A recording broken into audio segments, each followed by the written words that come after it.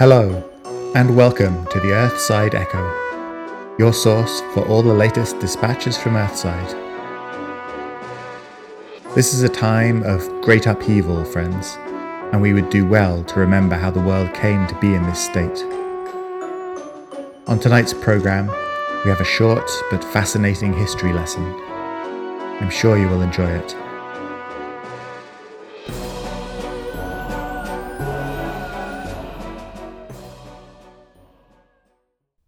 The setting.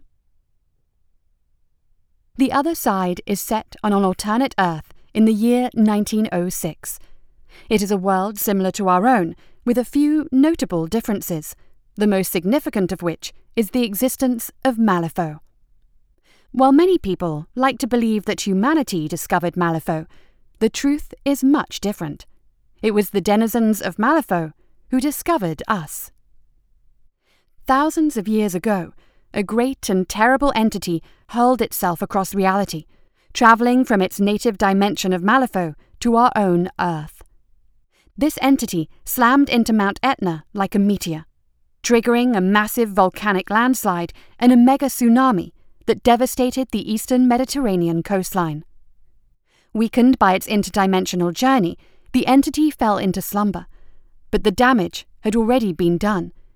The barriers between Earth and Malifaux had been shattered and weakened. In the millennia that followed, the cracks between these two worlds would occasionally align, creating a temporary passage between realms. In this way, creatures and monsters from Malifaux occasionally slipped through to Earth, inspiring myths and legends that would linger into the present day. Nowhere was this more evident than in the culture of the Aztec people. In the 14th century, a portal between Earth and Malifaux opened in the Valley of Mexico, unleashing burned and twisted monsters onto the outskirts of Tenochtitlan. The Aztecs were unprepared for the sudden appearance of such creatures, and the brief glimpse they received of another world, of the blasted and charred plains on the other side of the portal, shook their civilization to its very core. Once the portal had closed, and the monsters had been slain or driven off, the Aztec people struggled to make sense of what they had seen. They believed that the world they had seen through the portal had been a glimpse of the future after the sun had died, and, in an attempt to prevent that future, they turned toward human sacrifice to empower the sun and prevent that dark day from coming. Nearly 300 years later, another portal, this one appearing near New Zealand, would draw the great sea monster known as Horomatangi to Earth. Horomatangi proceeded to terrorize and feed upon the Maori people for the better part of 50 years, until it was tricked into eating poison that put the mighty beast into a great slumber. Not every portal disgorged monstrous beasts onto Earth, however. Midway through the 17th century, a portal was discovered by the people of Abyssinia in eastern Africa. In their curiosity, the Abyssinians explored the seemingly desolate New World and discovered a cache of soul stones. The Abyssinians initially believed these soul stones to be nothing more than normal gemstones. It was only after the portal closed that they discovered the truth. Whenever someone died near a soul stone, the gem would absorb their soul and become charged with magical energy that could then be used to cast spells of incredible power. In the wake of this discovery, Abyssinia became known as a strange and mystical place, whose people could wield terrible magical powers. Over time, however, the owners of these soul stones fought with each other, and gradually the miraculous gems were lost, destroyed, or seized by the government for testing. The dwindling might of Abyssinia proved to be a symptom of a larger problem. All across the world, the power of magic was fading. There were many theories on why this was happening, but nothing that hinted at a way to reverse the trend and restore the power that was ebbing away. The sorcerers, warlocks, soothsayers, and wizards of the world eventually came together in 1780 to form the Council, a group dedicated to the restoration of magic. The Council travelled the world in search of answers. They spoke with the shamans of the indigenous tribes of the New World and debated magical theory with the scholars of Abyssinia, but at every turn they only found more questions. Eventually, the council began to realize that much of their world's magic could be tied back to a second hidden world, one that occasionally came into conjunction with their own. By the reckoning of these mages, there was a barrier between their world and this second world. After years of research, debate, and preparation, the council finally succeeded in punching a hole through this barrier and created a permanent portal between the two realms, the Great Breach. The devastation was unlike anything that had ever been seen on Earth. In the blink of an eye, the life force was torn from the flesh of the lesser sorcerers as the ritual spiraled out of control and consumed them. A shockwave roared outward from the portal, knocking over buildings and ripping the smaller ones from their foundations. Those few sorcerers and mystics who had managed to shield themselves from the worst of the blast were infused with the raw magical power of the ritual. Unimaginable power coursed through their veins, allowing them to perform wondrous magical feats that previously would have been impossible for the most learned of archmages. As powerful as they now were, even these mages were humbled by the sight of the portal they had created. They had chosen the city of Santa Fe as the location of their ritual, as it was remote enough to not attract much attention from the governments of the world, and now that city, or its ruins at the very least, was forever linked to a sister city in another dimension. The sign hanging above the city on the other side of the portal proclaimed its name to be Malifaux, and the sorcerers applied that name to the newly discovered dimension as well. The announcement of Malifaux's existence shocked the world. The council called for the people of the world to travel to Santa Fe, now renamed Breachtown, and cross through the portal to join them in Malifaux City. In short order, the abandoned city became a thriving metropolis, a melting pot of the world's most curious and ambitious explorers and scholars. Beyond the city's walls, Boomtown sprang up around the ruins of ancient mining sites. The council had rediscovered the soulstones of Abyssinian legend, and they paid good wages to anyone willing to excavate the magical gemstones from the ground. Everywhere, people experimented with soulstones. Alchemists ground the gems into powder that served as components for magical mixtures and medicines, while inventors and engineers used them as power sources for increasingly complex machines. Across the world, people with no previous magical talent used soulstones to become powerful and influential mages. The animation of the first construct, a machine that was capable of walking and acting with some degree of autonomy, revolutionized the mechanical sciences.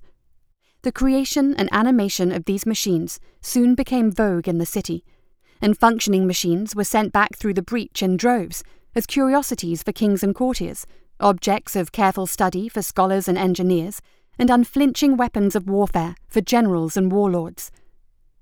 Amidst all of these wondrous advances, however, a darker threat emerged. The discovery of an ancient grimoire in the necropolis beneath the city gave rise to the first necromancer, a terrible villain who raised an army of the dead and attempted to wrestle control of the city away from the council. Though the nameless necromancer was defeated, it marked a turning point in history. No longer was humanity blind to the terrible danger posed by Malifaux's many hidden secrets. In the winter of 1797, the worst came to pass. Amidst growing aggression from the native population of Malifaux, a loose collection of nightmarish monsters that humanity had taken to calling the Neverborn, a terrible winter storm engulfed the city, trapping its residents indoors around whatever fires they could make. Beyond that, details become scarce.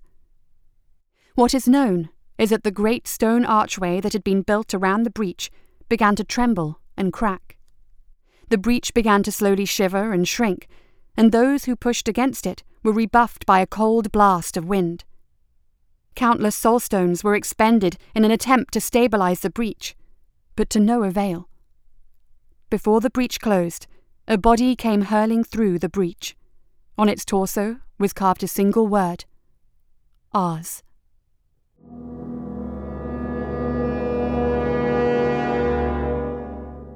The closing of the breach shocked the world.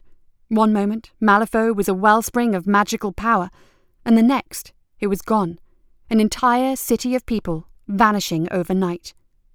A great many people from across the world had settled in Malifaux in the decades since the opening of the breach, and not a corner of the world was unaffected by its closing. Memorials sprang up almost overnight. In addition to the colossal loss of human life, the source of the world's soulstones had been lost. The magical gemstones had already been one of the most sought-after commodities in the world, and in one fell swoop, it had also become the rarest. Institutions began to hoard their meagre supplies, while governments seized whatever soulstones they could from private citizens. As the years passed, worldwide paranoia settled in. Everyone had seen the power that could be unleashed by those possessing soulstones, and no nation wished to be caught off guard should their neighbours launch an assault to claim their soulstones. Diplomats became spies, and troops mustered along every border. When the first shots rang out in the spring of 1803, it was as if the entire world released a collectively held breath. Fueled by their own meagre collection of soulstones, the Bulgarian people attempted to revolt against the crumbling grip of their Ottoman rulers, triggering a series of cascading alliances and treaties that dragged all of Europe into a war that would later spread to engulf the rest of the world.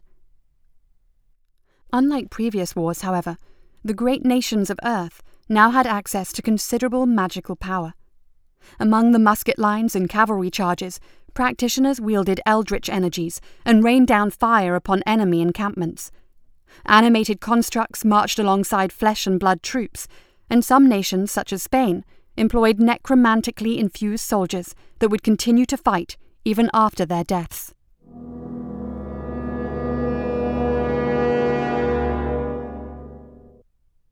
In Africa, a loose coalition of soulstone-infused nations marched into Abyssinia from the north, while opportunistic bandits and pirates began gnawing at its borders to the south. They found themselves engaged with a powerful empire that rose to the challenge of war and went on to fight off Egypt, Italy, and the Ottoman Empire in numerous fierce battles.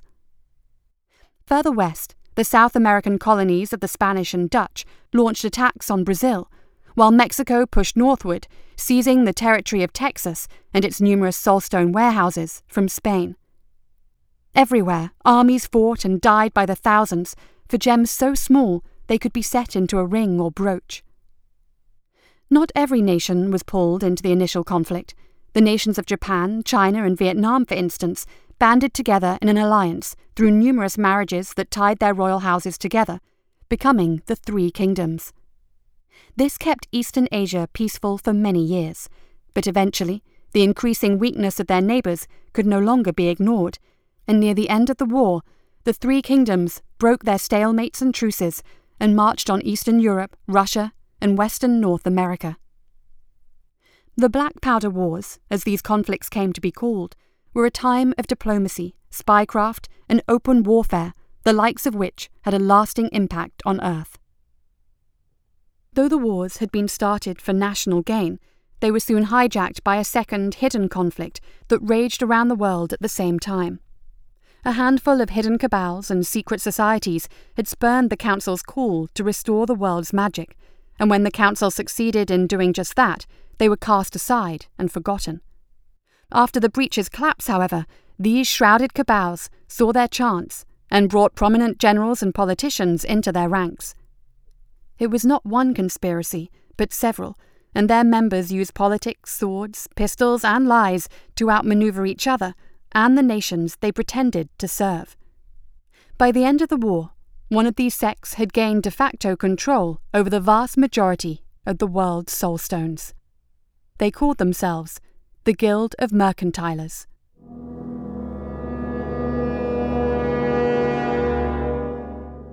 The Guild chose England as its headquarters and seeded its people into the courts of every major nation on Earth.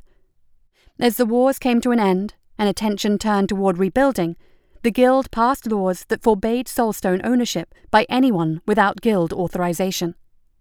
Anyone caught violating this ban was executed, often in the presence of the very soulstone they had illicitly obtained. The only way for the nations of Earth to gain access to soulstones was to accept Guild liaisons, and these liaisons frequently had a great deal of influence in that nation's politics.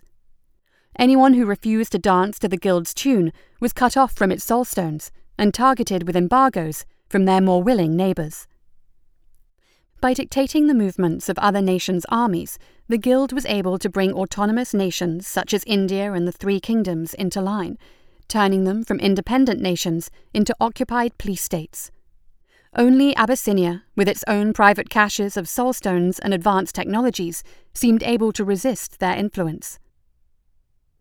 In under a century, the guild had brought peace to Earth, but it was the peace of a prison, enforced only because none of the prisoners had the power to defy their jailers. Then in 1897, the unthinkable happened. The breach reopened. Initially, the world was engulfed in panic, for there were fears that the Neverborn that had most likely murdered the residents of Malifaux a century earlier had returned to invade Earth. When a month had passed, with no invasion force sweeping out of the portal, the guild sent its troops through the breach to find an empty Malifaux city waiting for them. The guild wasted no time in seizing control of Malifaux City. Its priority was to get the Soulstone mines operational, and in its haste to do so, it offered an open deal to the nations of the world. Send us your convicts, prisoners, and undesirables, and we will give you soulstones in return. Across the world, prisons were emptied, and vagrants were scooped up, slapped into chains, and shipped through the breach to toil in the guild's soulstone mines. The second settlement of Malifaux was fraught with trouble from the very beginning. The guild's mining operations resulted in a steady increase in more soulstones, but it also gave rise to factions within the city that would come to make life very difficult for the organization. Most notable was the Miners and Steamfitters Union, which organized the convicts and free miners into a single group that could halt the flow of soulstones back to Earth by striking. Other groups, such as the Resurrectionists, Arcanists, and Ten Thunders, fought the guild in the streets and in the shadows, disrupting its carefully laid plans in public ways.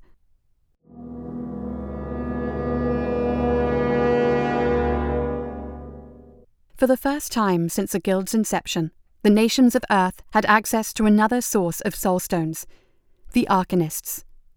This group of sorcerers and mages specialized in smuggling soulstones out of Malifaux and into the eager hands of whichever nation was willing to risk guild sanction by dealing with them. With each soulstone smuggled out of Malifaux, the guild lost more power.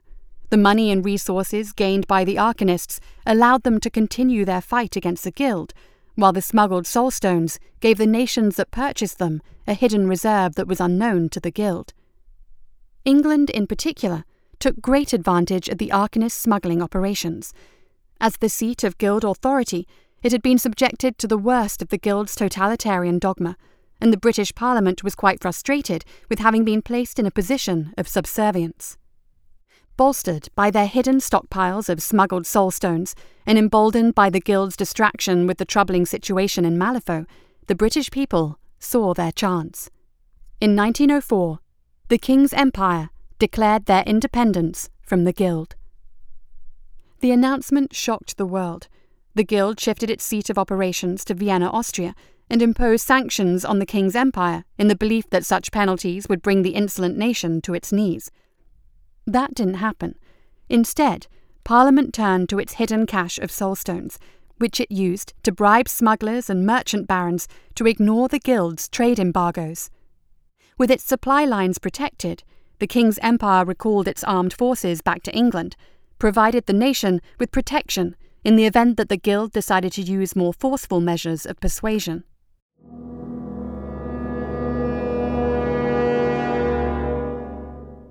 The loss of England was a huge blow to the guild. The organisation had relied heavily upon English troops to enforce its presence in India and the Three Kingdoms, and now that King Edward VII had recalled those soldiers back to England, the guild was forced to draw upon its own smaller armies to hold those regions. India was the first to resist. In 1905, rebels rose up, overwhelming the small guild forces occupying their nation. The rebels were quickly crushed by the guild's trained soldiers and pneumatic constructs, but the fact that the rebels had even been able to make the attempt was enough to place doubts into the minds of world leaders across the globe. Soon, Russia and the Ottoman Empire began to distance themselves from the guild. The leaders of those nations held meetings that didn't involve guild representatives, and their guild-issued soulstones began to be stolen or went missing with alarming frequency. As the guild pulled troops away from the Three Kingdoms to reinforce their troops in India, the oppressed workers and peasants of the Three Kingdoms rose up in a rebellion of their own. Led by a mysterious, masked man known only as the Boxer, the people of the Three Kingdoms fought back against the guild and what they perceived to be a destruction of their traditional values by Western powers. The guild did what it could to fight back against the revolutionaries, but it was fighting a war on two fronts. In the end, it was a threat birthed from the heart of the guild that shattered the tyrannical peace the guild had tried to impose upon the world. For years, the Governor-General of Malifaux City had been quietly enacting a series of rituals designed to allow him to ascend to a higher state of existence, similar to the being that had crashed into Mount Etna thousands of years earlier.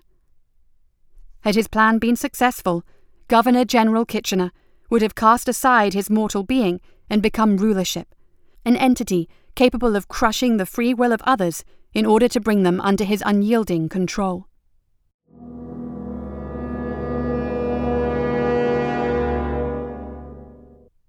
The Governor-General's plan did not succeed. In fact, it failed quite spectacularly. One of the factions vying for control of Malifaux had realized what the Governor-General was trying to do and sabotaged his ritual, giving him far more magical power than any one man could ever hope to control. They had hoped that the deluge of magical energy would simply disintegrate Kitchener's body, but they had underestimated his willpower. They had also not planned for a similar entity to be attracted to the wellspring of magical power unleashed by the ritual. It attempted to feed on the energy, but like two matches flaring to life next to each other, their essences melded into each other and became something greater than either. The governor's mansion exploded around the new entity as it rocked up into space and through the dimensions, its uncontrollable power raging all around it. In a desperate attempt to cling to the last vestiges of what it had been, the entity burned its way backwards through time to appear in the skies above San Francisco. The entity, which would come to be known as the Burning Man, lingered above the city for a week.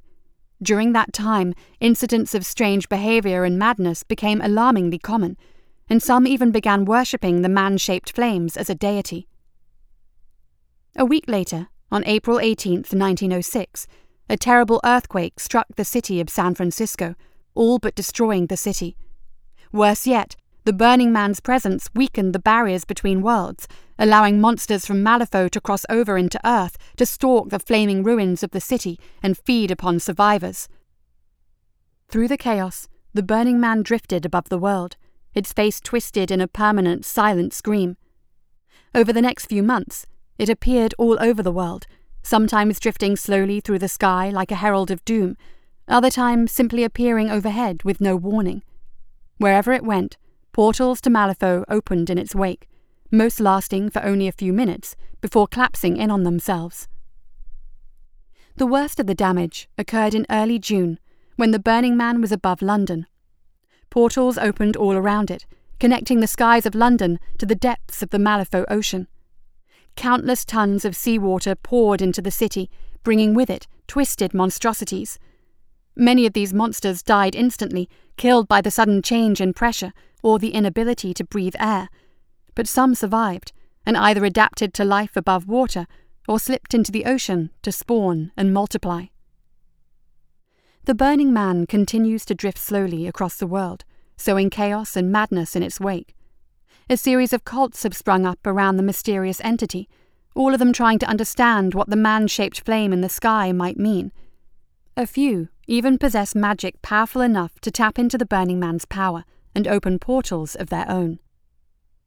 The sea creatures released into the ocean during the Battle of London have begun to spread across Earth's oceans, and reports of attacks upon fishing, military and leisure boats are on the rise. At the moment, these attacks are restricted to the Atlantic Ocean, but the numbers of the so-called gibbering horde are increasing with each passing day. Rebellions are on the rise all across the earth, and more nations slip through the Guild's fingers every day. England and Abyssinia have both marshalled armies to help defend their lands from the threats unleashed by the Burning Man, and they have begun to seize the resources of their neighbours to help fund their growing war machines. Russia and the Ottoman Empire are still under Guild control, but they have been demanding more and more soulstones from the Guild, requests that the Guild has been forced to grant simply to keep the two behemoths slumbering. Across the ocean, American senators debate the benefits of remaining in the Guild, while the Mexican government desperately tries to fight back against the monsters unleashed during the San Francisco earthquake. Worse yet, in some places of the world, an army of the dead has been spotted walking the earth, as if to bear witness to humanity's final days.